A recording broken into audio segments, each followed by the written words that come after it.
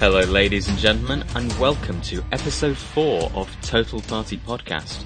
With me today I've got our DMs and regulars, Jack, Cat Herder Thea. Morning. Matt, Gollum Light. Morning guys, also that's unkind. And Taylor, Steel Tits Taylor. Hello. So how are we all this morning? Mostly tired. I'm currently in the process of trying to work out how to level up my Pathfinder character from level 2 to 3. So not like lots of stuff going on, but obviously because it's Pathfinder, it's a long-winded nightmare. Is that absolutely fair, Matt, or are you trying to work around the system with a third-party feat to get something for your animal companion? That's not true. I knew the feat I wanted, which was I wanted... See, I've not worked around, actually, so fuck you. What I've done was I went, okay, what feats are cool? I want the pet, because I'm enjoying the pet hunter dynamic so much. And Torm is like this, he's not like a priest of Bone, but he's like nature's ally, and like, he like prays to Bone, the moon and stuff. I was like, okay, how can I find that to work in? I was looking at feats for animal companions and hunters and stuff, and one of them is you can give your hunter a 1-point evolution for their pet. I was like, oh, that's cool, what are the 1-point evolutions? Scroll. Ah, there's this one. Ah, that's cool, that gives it like a spirit. Bowman, like nature and spirit magic, that's all really cool. Brilliant. So to contextualise this, you are using a feat for your hunter to get a summoner power. The summoner power you're choosing is one that gives you some spiritualist power, and the spiritualist power that you're choosing is one that gives you some shaman spirits. No, not quite. I'm doing a different feat to get me a shaman spirit. Jesus Christ. This Pathfinder game, man. No. Matt misrepresents it because he has to dive really deep and find the absolute perfect thing every level. And when there are several hundred feats, that's actually going to take a long time. Rather than just, I'll pick one that looks cool. No, Matt is like, I must find the perfect feat. There is one feat. There can be only one feat. I must find it. Level 3 is particularly challenging for my hunter because I have to pick a feat for my hunter.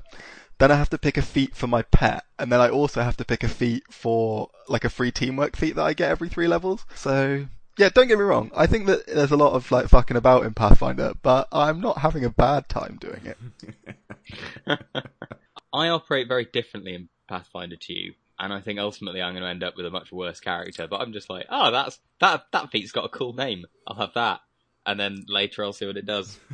As Gygax intended. That's the right way to do it. That's the right way to do it. So, we're going to start off this morning talking about multiclassing. I am afraid of multiclassing and really like the level 20 abilities. So I'm going to be more a listener here and be having people sell me on it. Because like I said, I just love the level 20 abilities and it scares me. So who wants to kick off with some discussion about multiclassing? So I'm going to step in first of all, Chris, and say that the reason that I'm fine with multiclassing and I think it's cool and I don't worry about it is that I don't actually see any campaign or character getting to level 20. First of all, it takes so long. Secondly, Jack does like to murder us.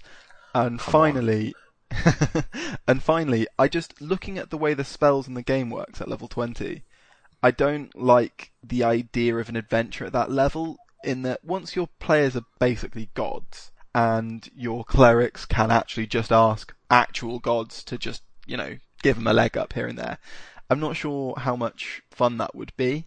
So, because I don't think the game will get there, and I'm not worried about it when it does, I think that, just multi-class now. Just do it. Okay. So, Matt and I on two sides of the fence. Me with hopes and dreams, and Matt with a nihilistic view of the world.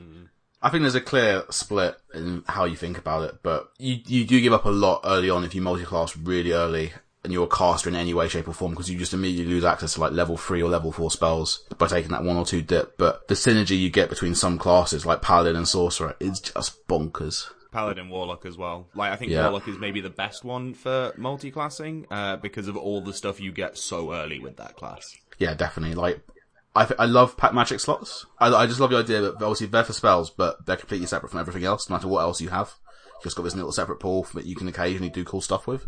And you can cast your other classes' spells with those slots. Or Smite. Or Smite, yeah, like that. Smite recharging on a short rest is bonkers and great. Yeah, it's just crazy. I think, I don't think I've ever heard anyone talk about their level 10 Warlock. I've only heard people talk about, their level 3 Fighter, 7 Warlock, or, you know what I mean? Or, 5 Sorcerer, 3 Warlock. I've never ever heard someone go, you know what I made? I made this really high level Warlock, and I was just don't get it. I think Barbarian's a good one for a dip as well. Because when I was playing Gurney, the old fighter, and I was looking at resetting him. A 2-point barbarian dip is actually pretty good. I mean, less good if you're a full plate fighter. Unarmored defense kind of makes up for not wearing some amount of armor, and raging is just so good. It essentially doubles your health, because particularly at low levels, we've come across very little that wasn't bludgeoning, piercing, or slashing damage. We've had a bout or so of frost damage, a bit of acid damage, but largely,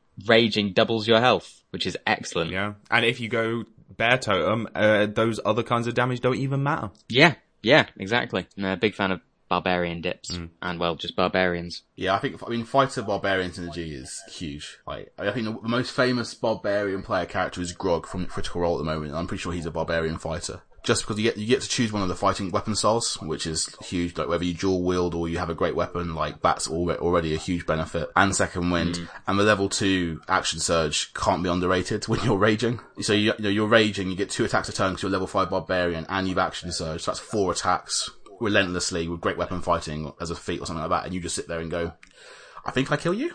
Probably. Something like that. And especially if you're then a half-orc rolling on advantage with brutal God. critical. Dear Lord. Yeah, and then maybe you're a champion, and maybe you crit on the 19 and a 20 as well, and it's oh God. Like, it's absolutely brutal. But then the flip side of that is the character is so weak versus spells, because you don't have any saving throws in wisdom or charisma, and you probably don't have a high wisdom or charisma. Maybe you have a reasonable one.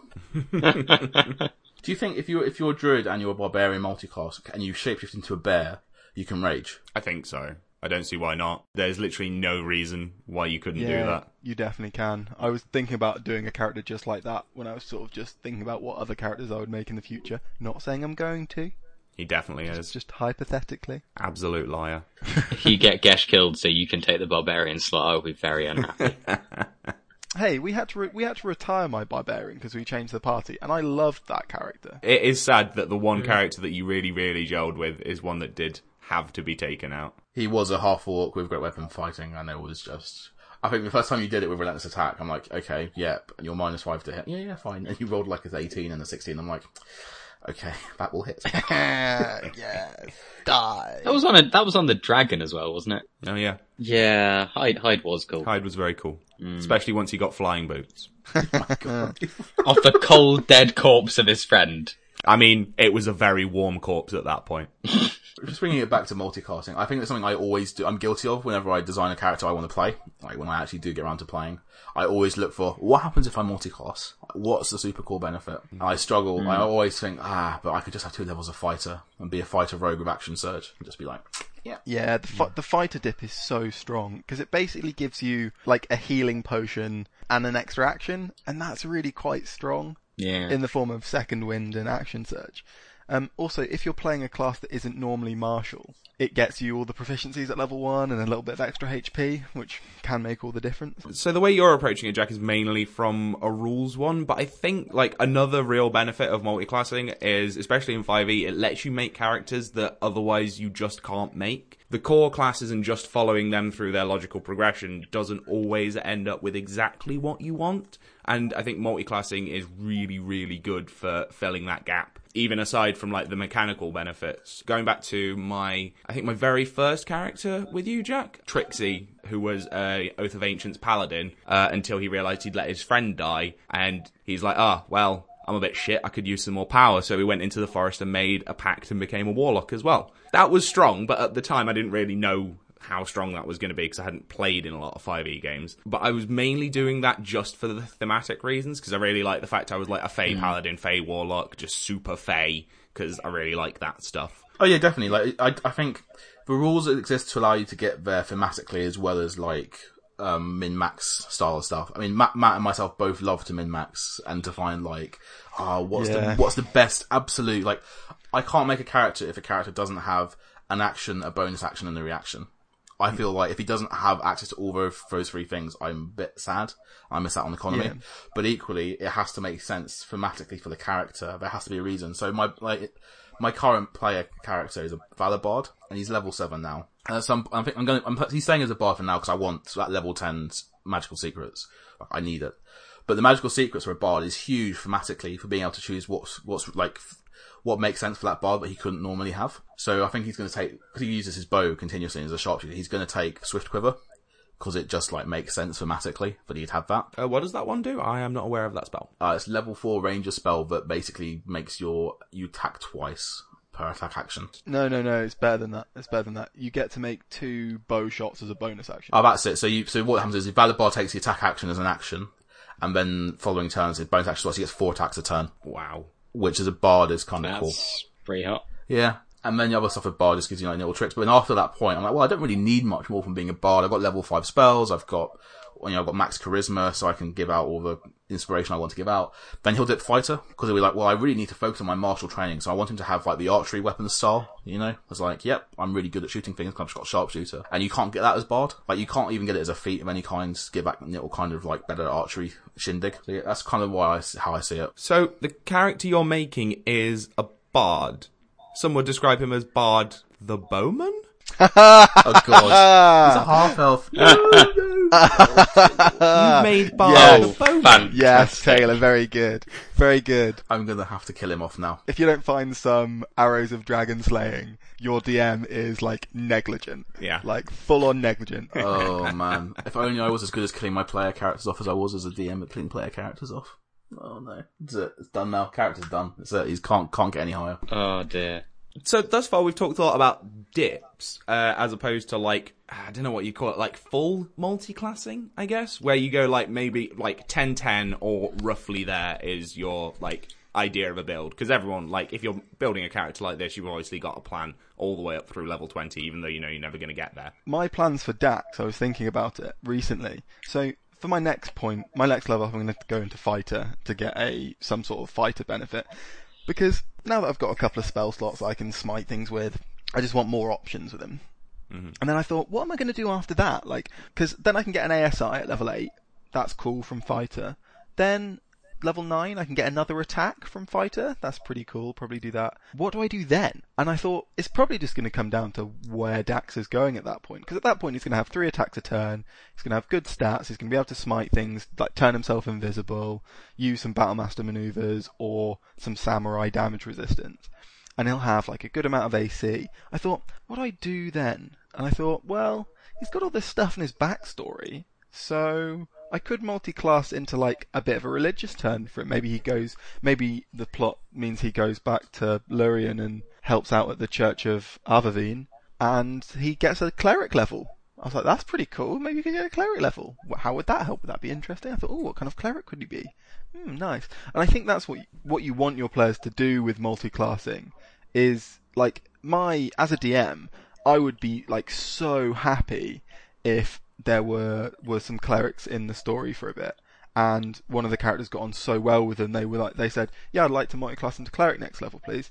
And I'd say to them, cool, that's awesome. I mean, everyone else is about to get like 4th level spells, so you're going to be a bit behind the curve. And if they said, oh, then I don't really want to do it, I'd find a way to incentivize it, because I don't want my players to lose out for doing cool roleplay stuff, and I think multi-classing in a role-playing way is like the coolest thing you can do.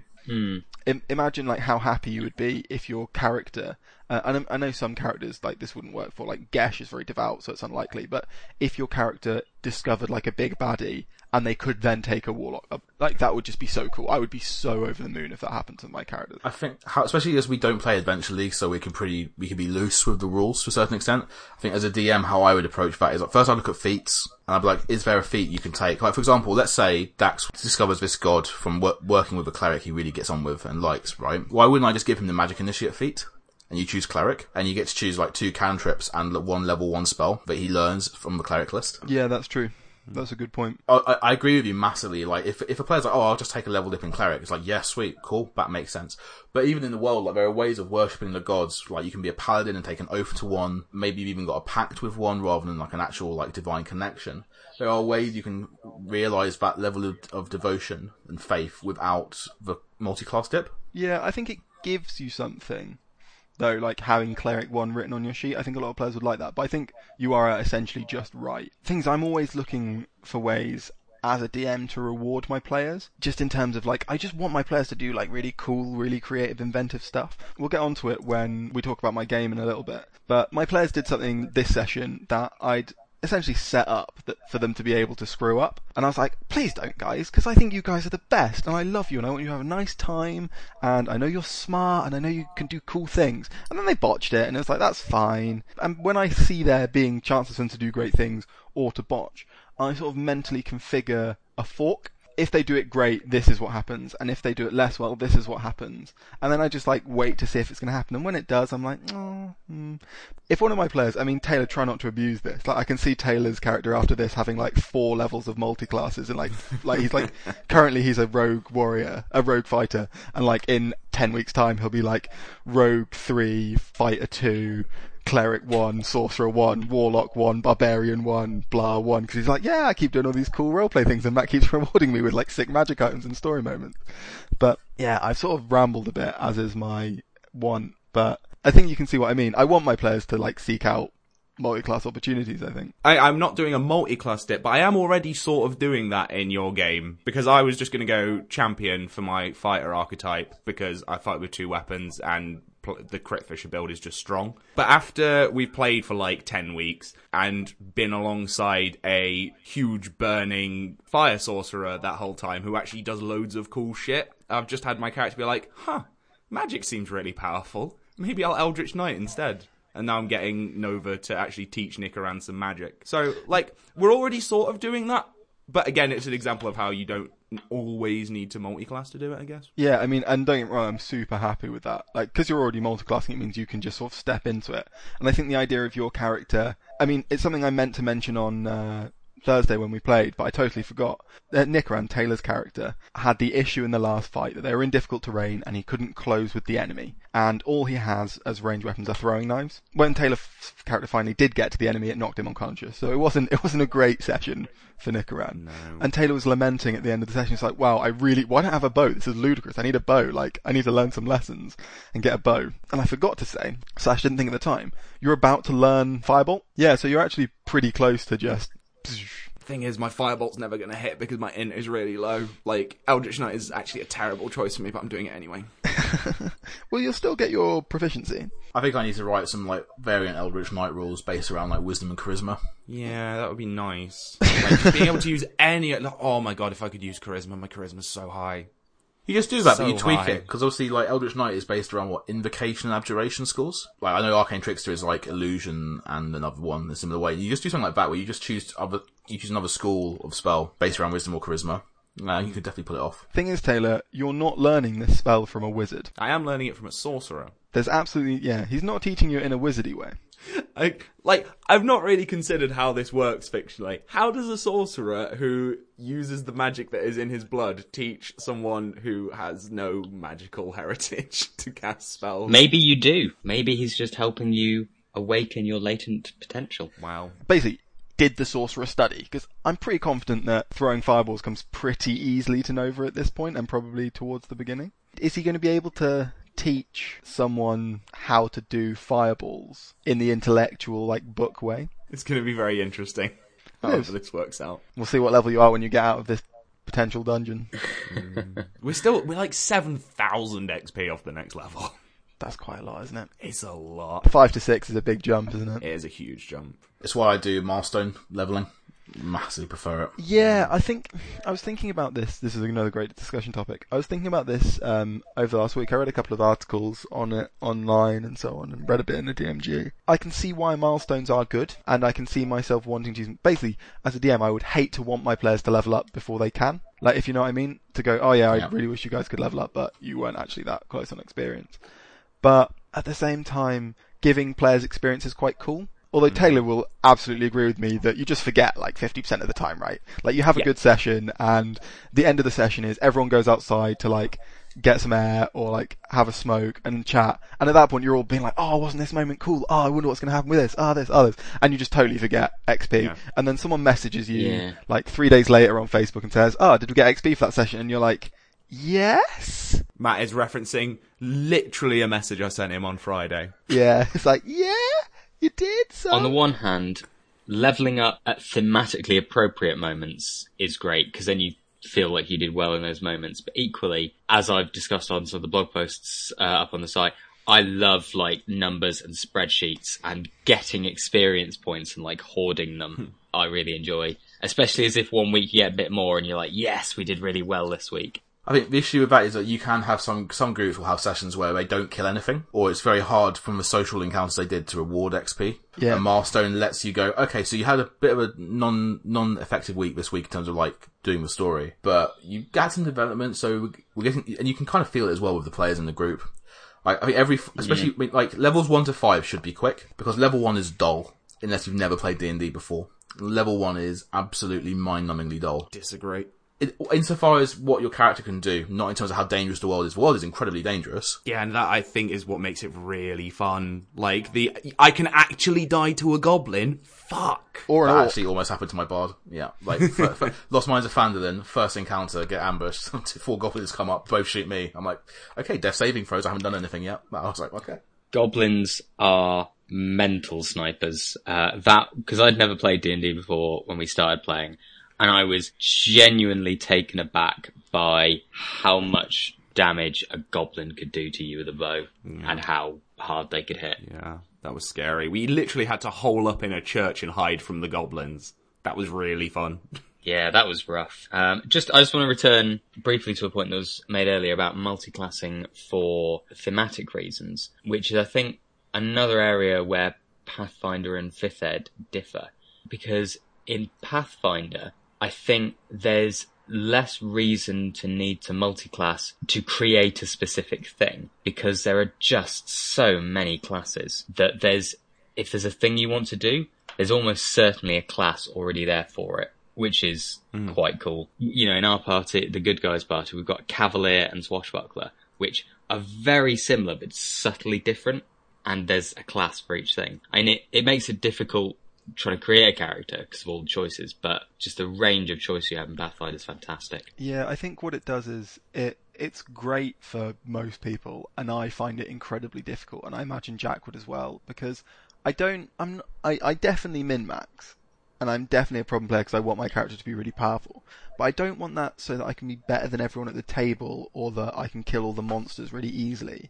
I do it because I find it incredibly frustrating. And Chris, you've played a lot of board games with me, so you know this is like how frustrated I get when I feel like I've basically screwed something up that I could have done better. And so, for example, if I get my feats wrong with Torm and Fang, what I could actually end up doing is spending like 2 months with my character being worse than it could have been. And every time I roll those dice, I'll be like, oh, right, this is really tiresome because of this and this and this. And so what happens is like that's why I feel like I want the things to be done right. Because there is a right way of doing it, and it's fun to try and find, and then it's fun to do, and then it's fun to execute. For example, if I created a character and then I found out that they didn't do what I thought they did, that would just be so... and you, Chris, had a similar experience with Gurney. You're like, oh, I've got this character concept, these are the things I want to do. And then once you got into the fights, you're like, actually, I keep getting hit, so that's lame, because I wasn't expecting to be the tank. And I actually don't have the abilities on my weapons because of the reach of all my enemies.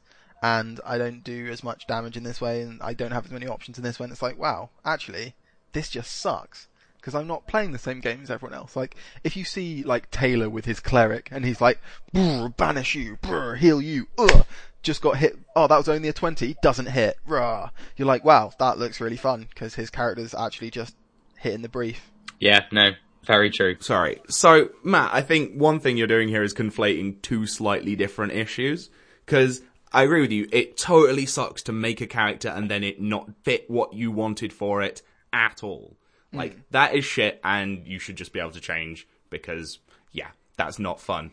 But taking, like, 1 wrong feat isn't that big a deal. Like, 1 feat isn't going to make or break you, for sure. Especially in Pathfinder, where you get them every other level. Plus bonus feats. And also, like, you talked about having this, like, oh no, I'm just missing and everything, and, like, for 2 months my character's going to be a bit shit. But is that actually, like, in a vacuum, by the rules, sure, that's what could happen. But is that actually what would happen? Because you, like, to start with, you gave Fang some bad tricks, and you're like, hey, can I change them? These are bad.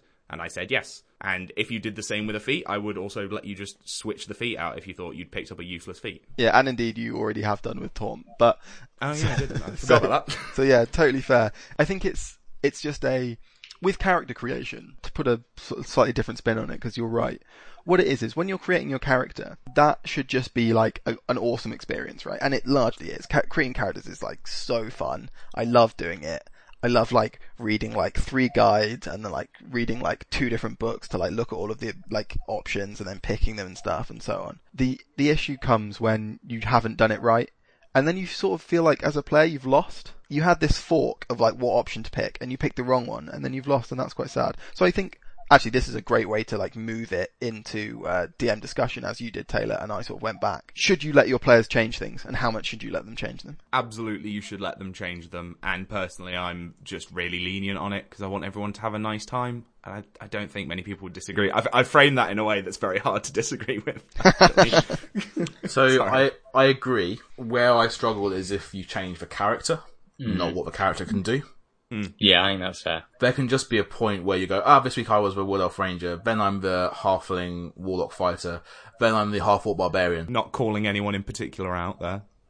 It just have to be the classes that came to mind. Wow. If you do that every single week, just for the continuity of the immersion, that can be tough to maintain. Yeah. But right with that. and that's why also as well, because I had a reputation where like, if something is dangerous, I think it's dangerous, and I don't fudge dice rolls. So if I roll the natural 20, ta-da, that's what natural 20 is. But it got to the point where 2 player characters would die too often, and you get to the point where the cohesion within the party unit just is non-existent, which is why I'm now more of that Mercer frame of view, where you know how he has his rule set for if a character dies, this ritual you can perform to bring the character back. I think that's something I want to incorporate into my game, because I think where the party is now, if one of us, unless the player wants to change character, in which case, fair beans. But now I know Revivify, that's not their decision anymore. this is it. So now it's at the point where, like, okay, if you want to change character, really, we can talk about it. But otherwise, I think you have to give them the option of the resurrection. Like, you've got that connection. So would you let a player change their character that they'd been playing for? I'm just going to give you some like questions for the 3 of you.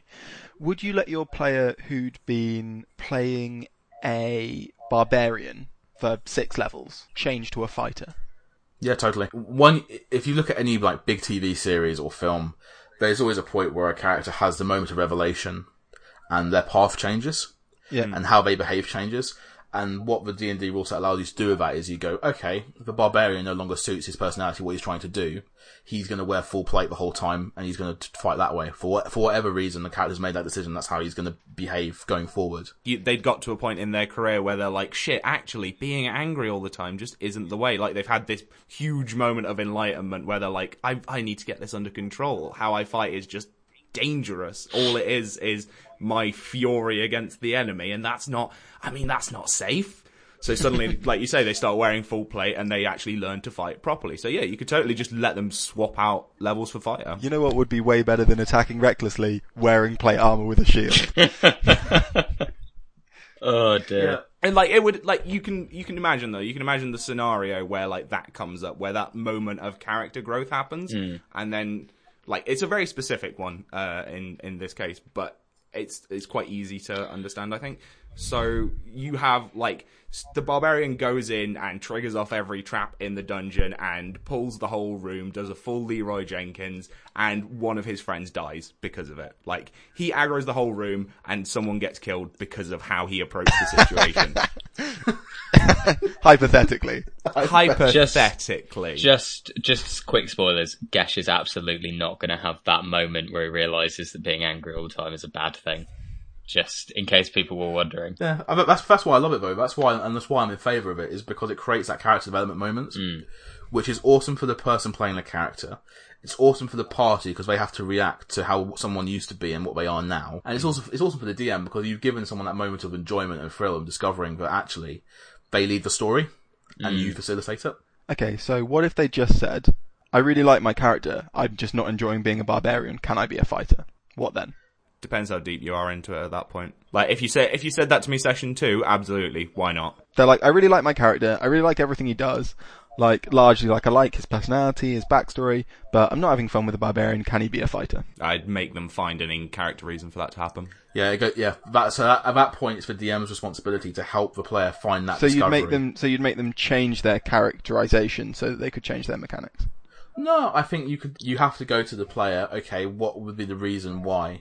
What can we find that helps for everyone else understand? Because the player might be like, okay, my barbarian isn't fun, whatever, but the player's character is really cool, I want to be a fighter. We go, okay, but everyone else in the party sees you as a barbarian. So how do we make sure you and everyone else see that transition into the fighter? It won't necessarily be seamless. It won't necessarily, and it's still the DM's job to find a way of doing that. But I still feel like it's a responsibility to engage the player from that perspective, that it's a story-led game. And that because of that, there still has to be some sort of story. It's different with Adventure League, and it's why Adventure League lets you up to level 5 at any point. You go, well, my character keeps all his stuff, but I'm changing his stats around, and I'm going to change even his race and his class. I can just do that. Because Adventure League is designed up until level 5 for you to do that kind of mass drastic change, and it's because in the early levels of gameplay, you might discover that you're not having as much fun as you thought you would. At level 6, unless you've started at a high level, I think you know. And you've settled by that point, and if you haven't got that connection with the character by level 6, that's where it gets tricky. But it's why, again, like, with me killing characters off quite regularly, by accident or by intent, or just by letting the rules play out, you get that situation where you might re-roll to another character and find it didn't do what you thought it would do. Then it's definitely on the DM to work with you to kind of like, how do we get this where you want to be?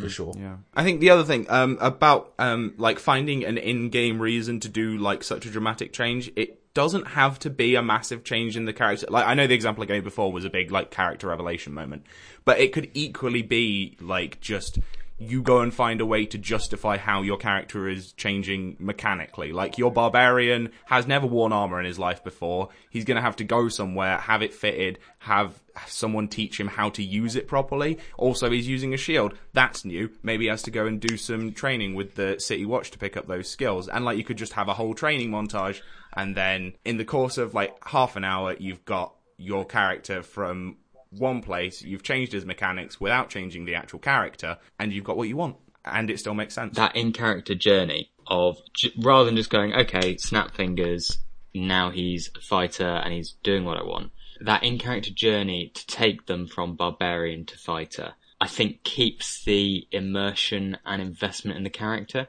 Because then they're not just a collection of skills and stats which weren't working the way you wanted. They're actually a thing of their own that needs shaping and directing, to be that thing. Would you let them, Matt, as a DM? Probably, yeah.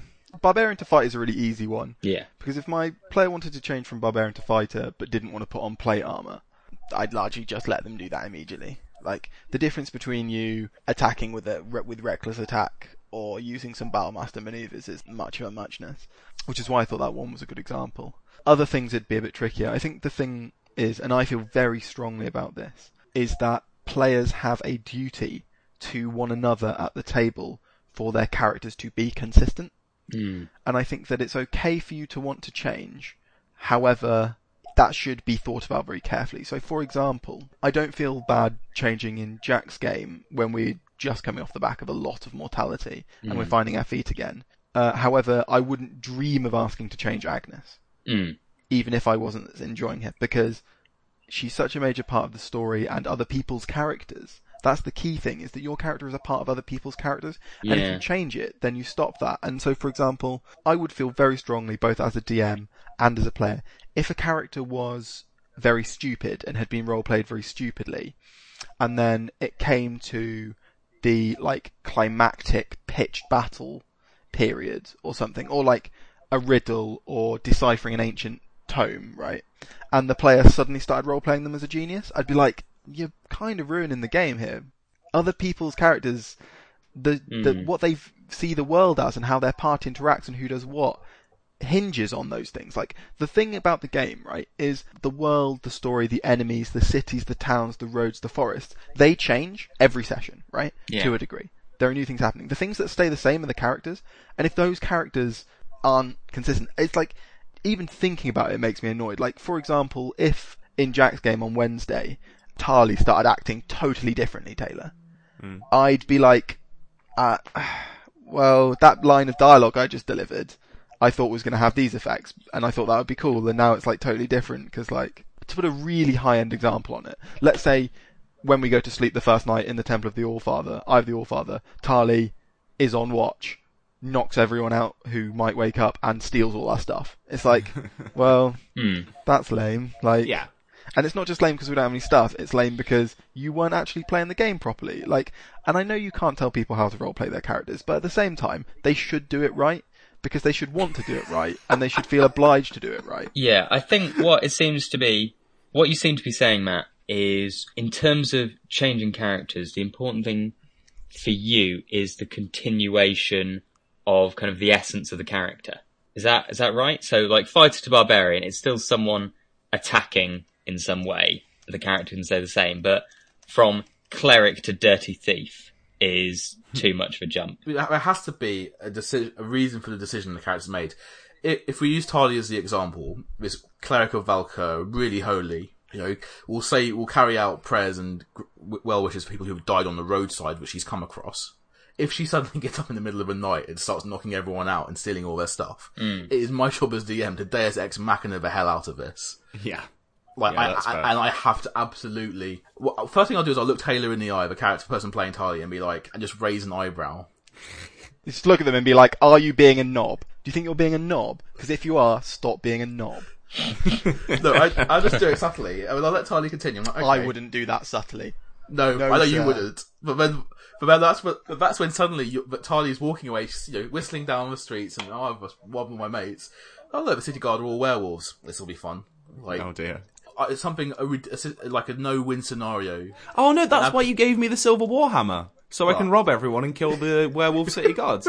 Thanks. That's it's a bad example. That's been so well incentivized now. I know what I'm doing on Wednesday. Just for next week. This is Taylor's last session in Total Party Podcast before we kick him the fuck out for robbing all our stuff. So enjoy him while he lasts. I think because we keep making allusions to Jack's game and Taylor's character there stealing all our stuff, and we keep talking about the Temple of the Allfather. But why are we doing that? Because we hadn't got there.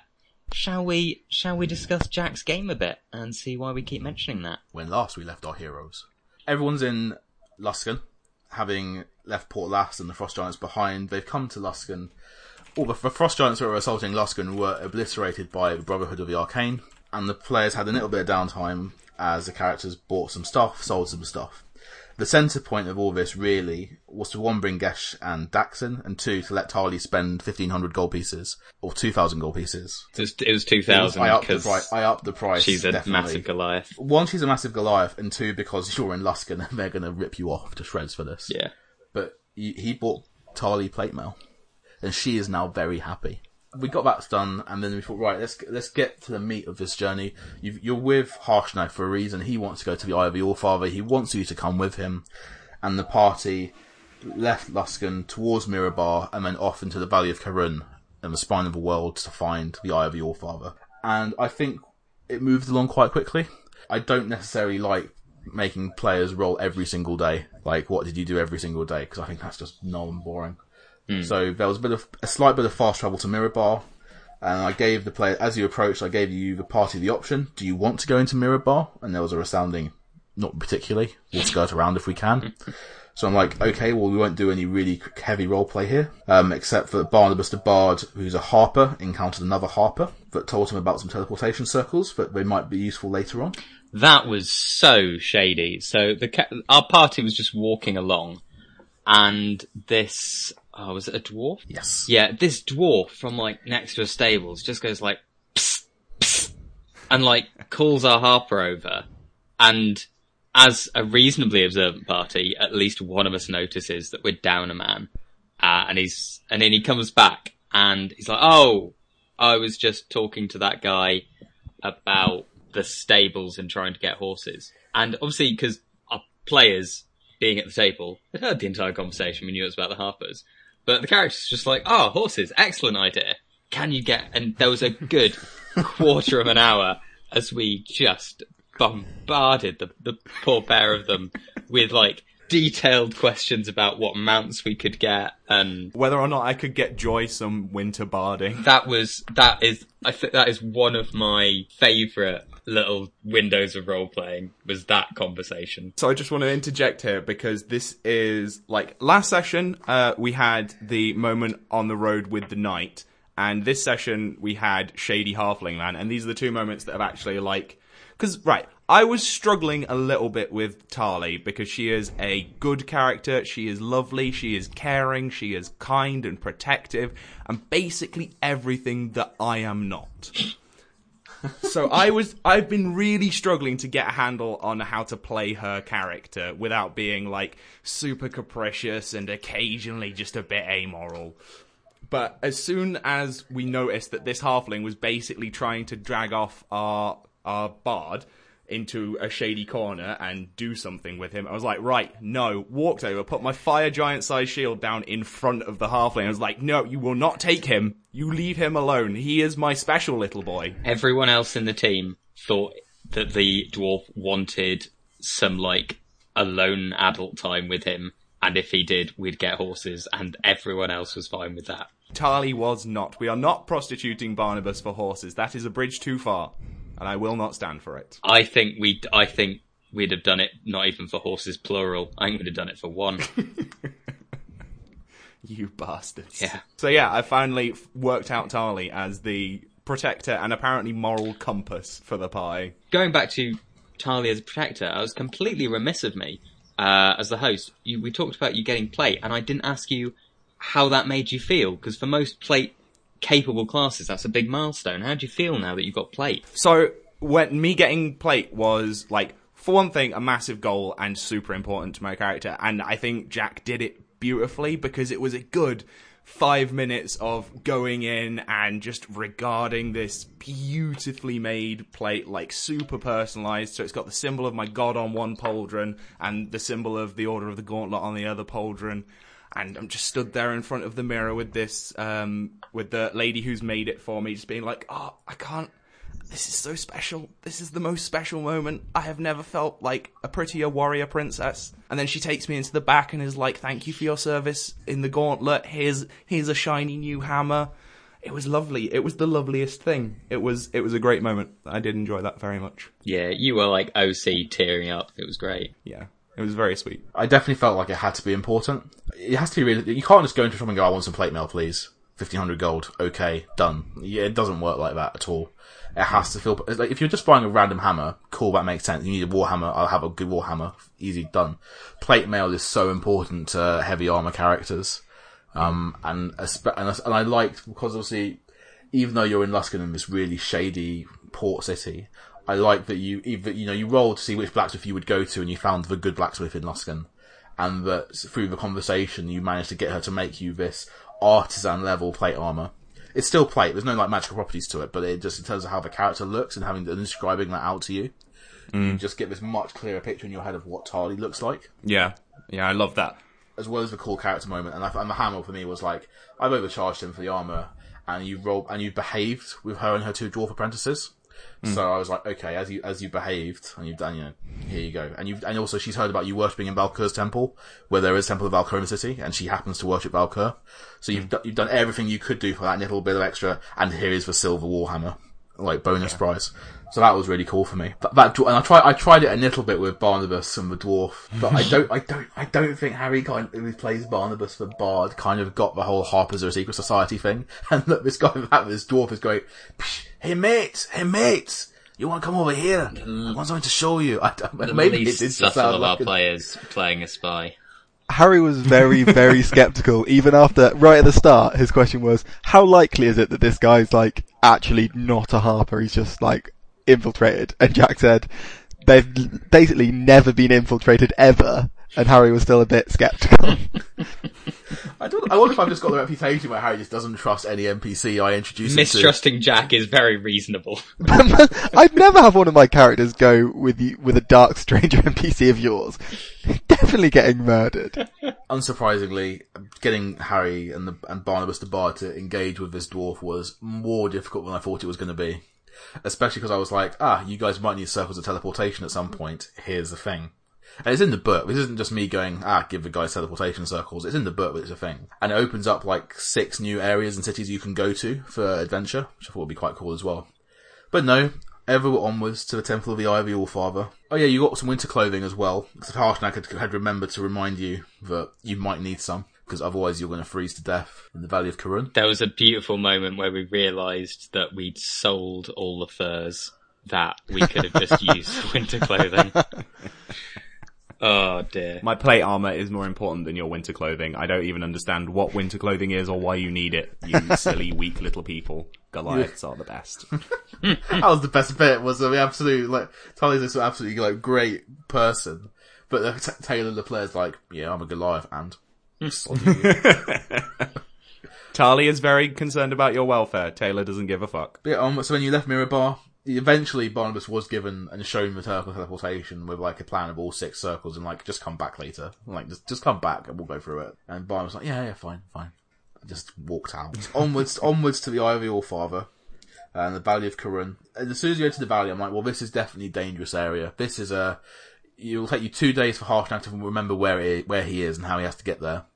So each of those 2 days is what's the marching order, who's on watch at night, really serious, like random encounter table is ready to handle this. And sure enough, the very first roll was triggered a random encounter. And you got some stone giants, which you hadn't met yet. That was fun, because the battle map, to speak, was about as wide as Harshnag in terms of the width of the canyon you were walking through. Yeah. And the idea was the stone giants were all up above you on either side. And they engaged with Harshnag, and Harshnag failed to convince them to leave you guys alone. And then Tali, who speaks giant because she's a Goliath. Yep. And Brady, who speaks giant because he's a giant hunter, and he's a dwarf, and he just happens to know these things. We're both like, come on then. There's a short round way of it, and you had to fight some stone giants. Yeah, we did. Stone giants are famous among giants for being the best rock throwers. And I thought, right, okay, so here we'll do. Have one jump down and fight Harshnag. You've got one on either side of the canyon throwing rocks at you. And then there'll be another one to jump behind to engage with small folk. And then the start of the fight with Dax was on Harshnag's shoulder, because as they were scouting through. And the stone giant just jumps down and tries to wall up Dax. And I just love the idea of his halfling fighter just jumping around Harshnag's shoulders going, what you doing? No! Fuck off! Fuck off! Fucking cheese it!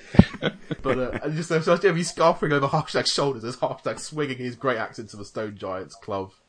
That was a great visual. Yeah, it wasn't a deadly encounter, but it was definitely interesting the limited amount of space you guys had to work with. And I finally managed to pull off the giant picks you up and uses you as a rock shenanigan, which was great. Just picking up Barn. I think it was because finally they managed to get into reach of a guy that wasn't a strength-based class. And I'm like, right, that's it then. Let's lob you.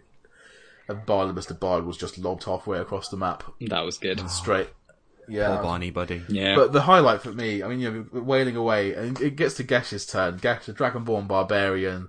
And I knew Fell-Handed was good. I didn't realise there wasn't a size limit on the whole if both attacks hit thing.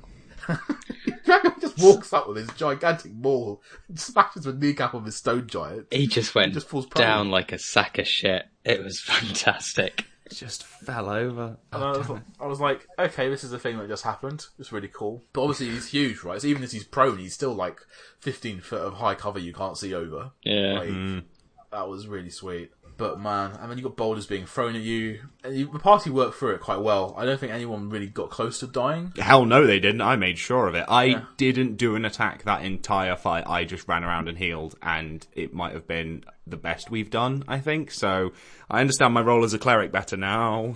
Yeah, I thought it worked really well. It was like showing you the danger that you're in this area where anything can happen, and that even Harshnag and his renown. And he's a frost giant, so he was higher in the ordering than the stone giants, and so they should have gotten out of his way sharpish, and they were just like, nah, we fancy this. And they still tried. And he's Harshnag, so he was just like, okay. Get round. I'm pretty sure he stole the kills on 2 of the stone giants as well, by proxy of just, that was just the best thing. So a basic stone giant has as a reaction, if a rock is thrown at a stone giant, they can catch it. That's a legitimate thing they have on their profile. And I thought it'd be really cool, as there's one left, you kill the other 2. Is a Harshnag, who's never used a rock in his life whilst he's been around you guys, is going to throw one of the boulders back at this guy, who would catch it and throw it back at Harshnag and then run off. But Harshnag is apparently really good at throwing rocks, and is better than the stone giant is at catching them, and he just, again, killed that one as well. I love that giant. He took a lot of damage that particular encounter. Like, he's not... I definitely... If he died, that would have been... Yeah, that's the thing that's happening. You'd have to revivify him, for sure. But Oh, yeah. I could do that. That's fine. I had a slot open. But yeah, it's... I thought it was just good to use some resources, but not too many resources, and show you the danger of the valley. And then eventually you reach the Eye of the Allfather, where you found some humanoid footsteps leading into it. You had a shouting match in the middle of this, like, potential avalanche-ridden area. That's because they were not just humanoid footprints that we found. We also found some dragon footprints. Yeah. Yeah, there's a dragon in there. And then Dax and I had quite a long and intense conversation. I was desperately trying to get through to the party that if the dragons were metallic coloured, so gold, silver, copper, bronze or brass, they were good guys and to not kill them. And if they were basically any other colour, they were fair game. And Dax was just like, no, I'm sure it's the other way around. Or however he says it. And I was like, an understandable but unforgivable mistake. And... No, you didn't say understandable. You said common. Common but unforgivable. Yeah. Brilliant. And then Dax was like, also, important note, so my gold Dragonborn is actually rose gold, because very early on, there was a slight miscommunication where Jack had just assumed I was a red Dragonborn and had described me as such, and then we just later fudged it that actually just in the firelight I looked red because I'm rose gold, which led to Dax massively distrusting me because that meant I had evil dragons somewhere in my heritage. It was great from a DM's perspective to just sit back for 5 minutes and just watch this unfold. Massive grin on my face. Occasionally rolling some dice behind the DM screen. It's just like, yeah. Yeah, I really enjoyed all of the in-character stuff in that session. It was really good. Yeah, and that's where we left it. You're at the gates to the Eye of the Allfather. And you're wandering up the steps, tracking the footprints, both human and dragon alike. Yeah, nice. We will inform you next week how a massive dragon eats all our party, and we've had to re-roll all our characters. I didn't say the dragon footprints were big. I just said they were dragon footprints. I've seen you with dragons, Jack. Just let me know which one you want to borrow, Jack. They're all different size categories. I'll get in touch. Okay, so now that we've wrapped up Jack's game, I think this is a good point to just bring in something I've been wanting to talk about this week. So I went into my local game shop this week I just love looking at the role-playing books, and I picked up one, and it's called Fear Itself, and oh good lord, there are some dark things in there.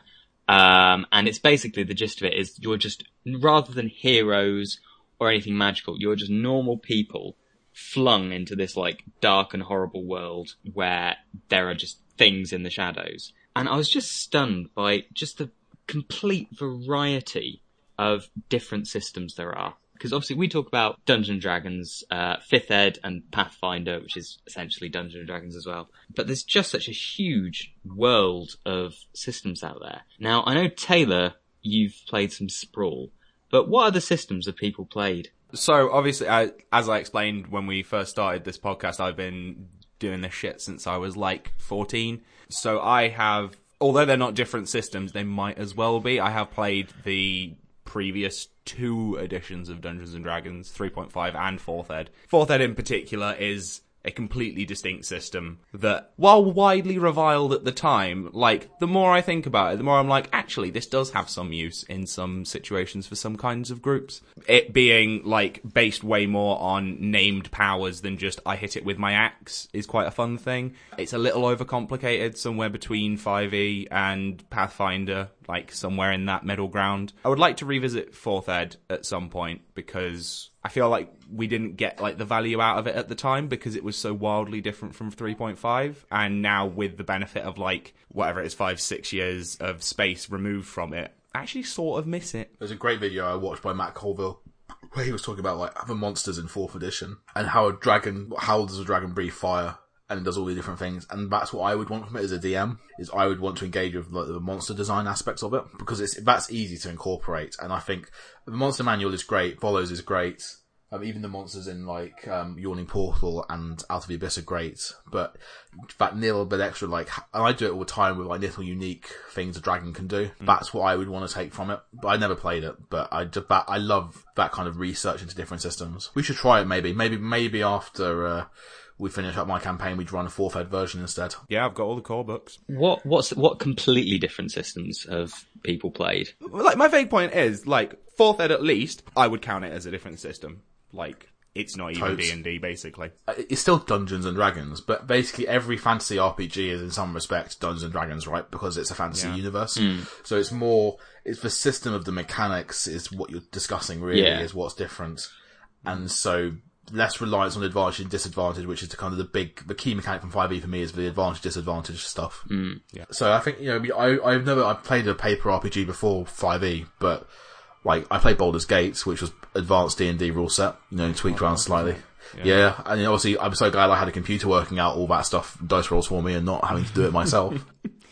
Thaco. I'm eagerly awaiting Starfinder, and I think it's because it's that very different setting, because it's in space. And I loved how Taylor described it to me as it's going to be Guardians of the Galaxy, the RPG, and at that point I was just like, I'm in. Yeah, that's when it really, like, sitting down to watch Guardians of the Galaxy 2 was when Starfinder just clicked for me, and I'm like, this is what it looks like. This is what that game looks like. Yeah, I want to play that's so gonna bad. be good. The issue that I have with sci-fi RPGs, right, it's similar to what you had with Sprawl, Taylor, where getting the tech level and stuff right is so hard, because it's so hard to actually, to scale that, my point back, we all know what Fantasyland looks like what a tavern looks like, what a town looks like, how people behave.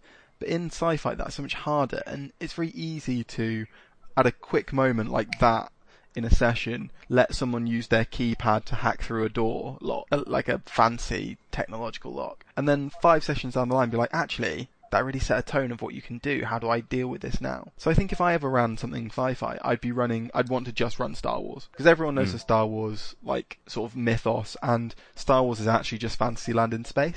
Yeah, it's science fantasy rather than science fiction, which I would say that's probably where Guardians of the Galaxy falls as well, as opposed to your Star Treks and your Battlestar Galactica and things, which are pretty hard sci-fi. I think for an RPG, you basically have to have swords in some way, because everyone just shooting guns gets really dull. D&D was actually the last kind of system I came to. I played Mutants and Masterminds, Savage Worlds, several World of Darkness, Star Wars, Shadowrun.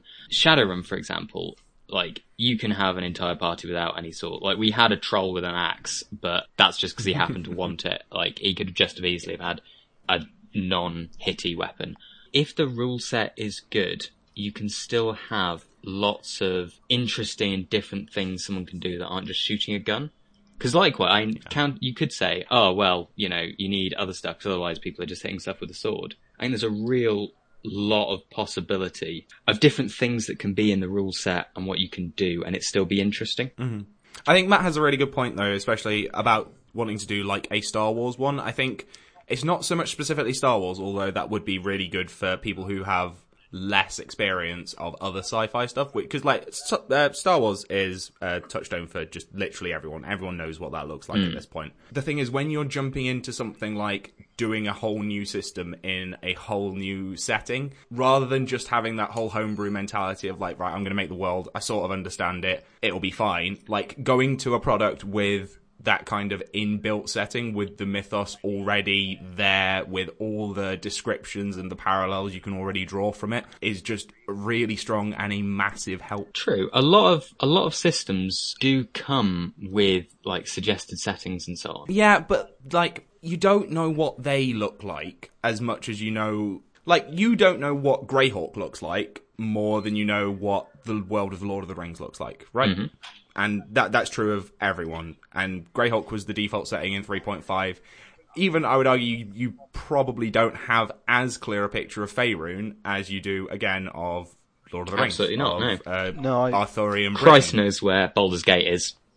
Not a clue. Yeah, I know it's big and important. No idea where it is. I really, really struggle with Faerun for that exact reason. It's really challenging not knowing where everything is, and not having points of reference and stuff. I really struggle. That's part of the reason I made my own campaign world, because I knew that my players wouldn't know where things were in Faerun, and so it's I can't actually, I just can't run that. There's too much there for me to need to know as a DM and for them to know. Yeah. Do you feel like if you gave them a map of the Sword Coast and you only ran in the Sword Coast, it would help, or is it because they don't even know what Neverwinter is or Warsteep is? Or that's really the crux of it. I've got the Sword Coast Adventurer's Guide. I've got the map of the Sword Coast. It doesn't help that much. And, like, I know these places in a vacuum. Like, I know Baldur's Gate from Baldur's Gate. I know Neverwinter from Neverwinter Nights. I know Icewind Dale from Icewind Dale. I don't understand how they geographically relate to each other in any real way, I think is, like, the main problem. And especially when we're travelling around a lot, I'm like, how far are we from this? I don't know where we are. Excellent point. A couple of points that have been made is, first of all, sci-fi settings are hard because they can be so varied, whereas everyone understands what a fantasy setting looks like. And the other point that's been made is that in a world, it can be quite difficult not being familiar with the architecture of the world, how far things away are from each other, just as a small example. But this is the beauty of all these vast number of systems. There's a lot of systems. So the one I picked up recently, Fear itself, World of Darkness, where actually they can be, they're kind of overlays onto the modern world. So, in fact, Matt was in a game I ran a couple of years ago, briefly. The game's called Mage, and it's one of several World of Darkness rule systems, where basically it's the real world, except there is magic, and also everything's just a bit more awful and terrible. And in this setting, you play wizards who have, rather than specific spells, they have varying levels of control over different domains.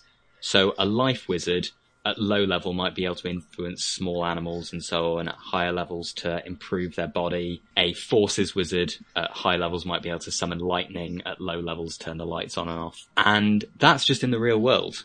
So I just ran it in Nottingham because all my players were from Nottingham. They knew where everything was. It was very easy as a shortcut because I could literally just describe a place that I knew everyone had been to. Yeah, setting it somewhere that you know well is really good. And the thing you've got to bear in mind is you're discussing it from a DM point of view, but obviously it affects the players as well. If they have to learn a new set of rules and a new place and aren't familiar, then they're going to struggle to immerse, and every time you need to make a role-playing decision, you're not quite sure about it, and so on.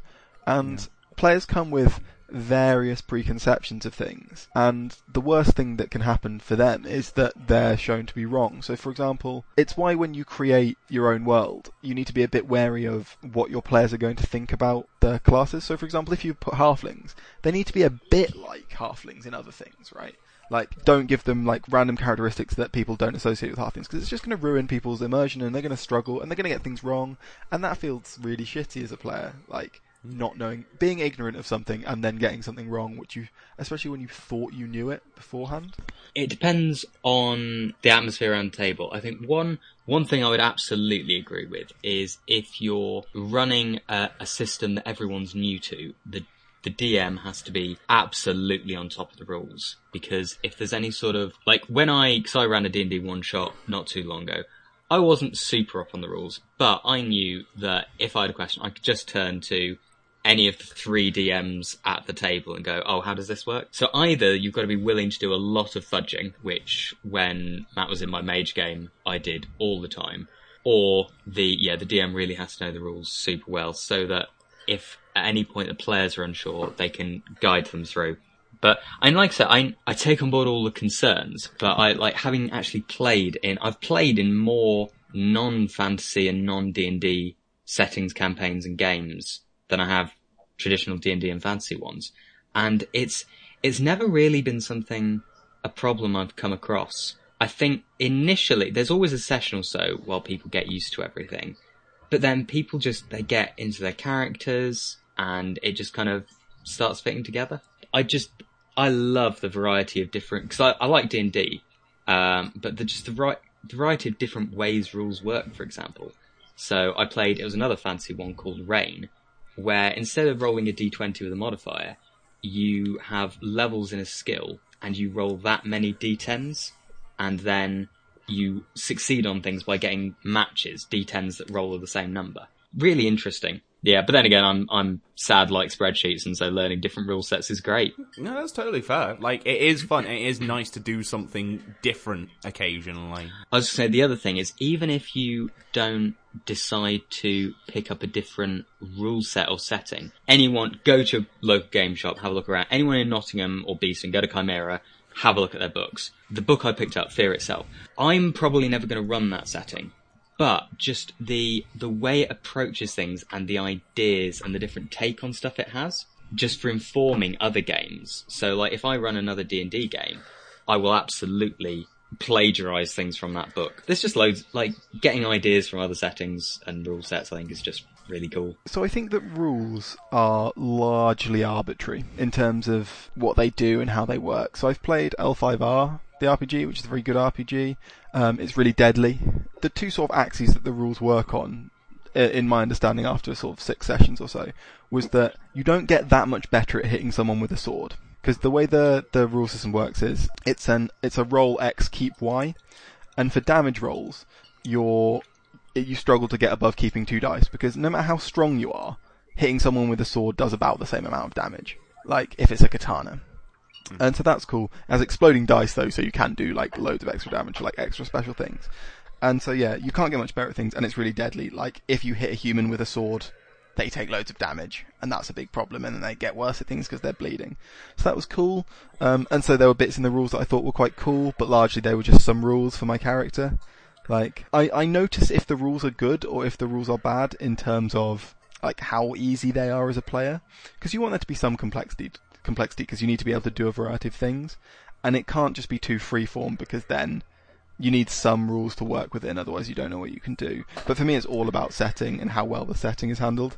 Okay, so I think, at least in some systems, like, the rules really can inform the setting as well. Like, you use something like D&D to run a game that's just, like, modern-day weapons, like bullet weapons, like, that doesn't work, because, like, a Beretta does not do 2d6 damage. If it hits you in the head, you are dead. The rules for armor class and hit points and stuff that work really well for fantasy and magic and swords do not work for, say, normal people shooting guns at each other. The whole thing is just going to be, shit, hide from the guns, hide from the guns, hide from the guns, maybe get a shot off. A lot of the time, I think the only reason to use different rules systems is if you're going for a completely different setting and it sort of requires just different mechanics, because you can't do everything with one set of rules, I don't think. Okay, well, I think we've had some good discussion on the other systems, and in later weeks, in the interim time, we will run a battery of different gaming systems for our DMs and regulars, and at a later point we'll come back and see how people's opinions on it have changed having played them. For now, though, I want to find out what's been going on with Matt's game, because I've heard some snippets, but not any detail. I'm quite excited. So, in my session, my players had, if you listeners remember, which I'm sure you do, they just brutally murdered a combatant in the arena. That had been Jess, our ranger. Jacob, playing Thadak Deepfall the Dwarf, had recently done poorly in the arena but become a sort of hero of the city and very popular. And then everyone had left the arena to sort of a combination of going into hiding and celebrating. Thadak went back to the dwarves, and by next morning he had a terrific hangover. His name had been painted on the inside of Stone Shapers Hall, where all the dwarves live, in like huge white lettering, and had also been graffitied around the town as well when people wandered around. Like, he was big news. And then Nicaran, Taylor's character, and Monkey had met up, and then they'd gone. I asked them where they were going to go for the night, and they said the Corpse and Widower, which is like the sleazy tavern. And I thought, okay, brilliant, they're going somewhere scummy so they can go into hiding. That's brilliant. Cool. And I was like, so what do you guys do all night? And they said, we just drink all night. And I was like, right, okay, that's very bold when you have gone here because you are worried about repercussions, but that's okay. So they got attacked in the night, but they're ballers, so they killed a couple and then the other 2 escaped. And then they thought, actually, the city's not very safe. Let's go find Thadak. This is really early, like 4 a.m. They get to Thadak, they wake Thadak up, they've met Nova the Sorcerer and Erica the Bard on the way there, who are also going to find Thadak in the morning. And Thadak is hungover. So the party have a bit of chat, 60% of them hungover, and they're role-playing being hungover. And it's hilarious. Like, when the sober people are, like, raising their voices, the hungover people are covering their ears, and all the hungover people decide they're just going to sleep through the day. They give all of the party money to Nova and Erica, who are not hungover, to go and get some healing potions and some herbs and spices to resurrect the dead wolf. So they sleep, and I speak to Nathan, who's playing Nova the Sorcerer, and I was like, right, what do you want to buy? He's like, these things, basically. I was like, right, you've got enough money for 3 healing potions and the herbs. Do you want anything else, or do you want to do anything else? He was like, no, that's fine, we'll go and get those. I was like, right, cool, you do that, that's fine, that's done. Then they all meet up again together and they leave the city, which Jacob is upset about. Not like pissy, but just notices, because he's got another 2.5 weeks or 2 weeks of plate that he needs to find. 2.5 weeks. Yeah, it takes 3 weeks to make plate. Yeah, I think a week is too little. Like, you have to have full measurement. It all has to be made. I did a bunch of research on how long plate takes to make, and like the fastest a suit of plate was ever made was for like the King of England or the King of France, when his plate was lost when campaigning, and it took like all the smiths a week just doing it to get the King's plate. That back. is a very cool fact. Yeah, it's actually really hard to find out how long it took to make different armors, because the information is just not really out there. And like the combination of like modern tools and old tools and stuff, like how do you actually recreate it? So they set off out of the city, and they know they're going back to the place where they saw the big dark shadow on like the huge step in this like canyon over the river. And the players are like, yeah, cool. How do we get there? And I was like, well, you should really remember, but it's just, as all of your directions have been so far, just follow the river. So they follow the river, and we need to find a way to get Monkey, Jess's Ranger's character's animal companion Griff back. Because the revised Ranger rules are a bit funny and skewy. So obviously the Beastmaster needs their animal companion to always be up. Like, you can't just kill them off, because then it'd be like suddenly saying to your fighter, oh, you got knocked out, you don't get to use maneuvers anymore. It's like, what? So what it says is they can spend 8 hours, or it takes 8 hours, and 25 gold's worth of rare herbs and nonsense to call your companion's spirit back. And my world's quite low mag, so it's quite hard for me to justify the range just like setting some time on fire, and then some more actual time on fire, and then the wolf just wandering up. And so what I did was, when they were walking back through the forest, I had them stumble across the corpse of a wolf with an arrow in its neck. And they were like, okay, cool, we'll investigate the wolf. And I was like, well, its stomach looks a bit sort of flabby, but not firm. And they're like, oh, right, that's weird. And they're like, we'll cut it open. I was like, fucking hell, that's bold. I was expecting you to sort of infer what was going on, but that's fine. And they're like, I'm like, there's nothing in it, but it's clearly what's pregnant. And they're like, oh, whoa, cool. And then I was like, you look around, and Jess the Ranger finds tracks. And she's off like a shot following these tracks back, crosses a river, goes upstream, and finds like a little warren burrow thing that has one dead wolf cub in it, one wolf cub that's just grey and normal coloured female, and then one totally white wolf cub that she knows instinctively when she looks into its eyes is Griff. So it's very Game of Thrones, right? And I appreciate that, but it's not very easy to be not derivative with your wolves. So she picks up the one that is Griff, and like bounds back to the party. Jess is beaming. She's really happy with this because it's like a great bit of characterization. She's got a wolf back. She's super happy, and she shows the party, and everyone's like, "Oh wow, that's quite cool." They're like, "Were there any other wolves?" And Jess, out of character, is like, "Oh yeah, shit, there was that other wolf. I guess I'll go back and get that one as well." So she goes back and gets the other wolf, comes back, and then straps the wolf cubs to her and carries them for a bit. I like that in your setting, companions appear to be like hydras, that if one dies, you get two. So we're getting to that. Like, overnight, when they all wake up the next morning, the wolf that is the animal companion, Griff, the white one, has grown to like twice the size of the other cub. And then at the end of that adventuring day, they see that it's even bigger. And by the time they get to the dungeon, it's sort of getting to like adolescent size. Like, it can start to fight as normal. So I've given the wolf back, it's grown, it's characterized and so on, and it's changed from grey to white. So that's awesome. But the other wolf is still like a baby wolf cub, and it's quite hard to fight with that one. So they get to where they're going, and there's this huge, like, screedy stone slope. It's like a 45-degree angle. So it's difficult terrain all the way up. And then it goes up to this huge, steep stone shelf. It's like hundreds of feet tall. And they're like, right, well, we know we need to go to the top of there. We don't know what's up there, so we'll start climbing. So they start climbing up. And at some point, they start to hear the sounds of monkeys again, which they heard when they were on the other side of it last time, but largely just ignored. They'd had an evening where Thadak, with his very low wisdom, had been on watch and heard monkeys, and he rolled insight to see if they sounded like they were dangerous and threatening, and rolled something like a 1 or a 2 or a 3. So I said, you think the monkeys are a threat to the party? So he woke everyone up in the middle of the night, and everyone ended up exhausted because they'd not got a good night's sleep, which was quite funny. So they're wary of monkeys. So they see these 4 monkeys who start throwing a combination of rocks and shit at them down the hill. They kill 2 of them quite handily, and the other 2 run off. And then the party start chatting, and then thump, thump, thump, thump, thump, over the top of the ridge, they see this enormous, like 100 foot tall beast. Jesus Christ. It's basically King Kong. right? So they see King Kong. He comes wandering down, and the party immediately engage. King Kong throws some rocks, and the party, because they're on this slope, I've had them be, if they're moving up or across the slope, they're on difficult terrain, so they're moving at half speed, which is a huge blow to the melee fighters. And if they go downhill and they flee, they're going at full movement, so they're fine. What happens is Nova, Nathan's character, starts throwing fireballs, and they've only been level 5 for like 2 sessions, so he's never thrown a fireball before. So the party are like, what? He's a phoenix sorcerer, so he sort of spins around, like twirling his arms, and he's encased in this mantle of flame, and then starts hurling fireballs at this beast. Yeah, really cool moment. Thadak, because he knows he can't get up the hill quickly enough, just puts his shield down to create some cover for the rest of the party and just like holds the line. While this gorilla throws huge rocks down. One of them hits Nicaran first because he's the closest up the hill from stabbing a monkey.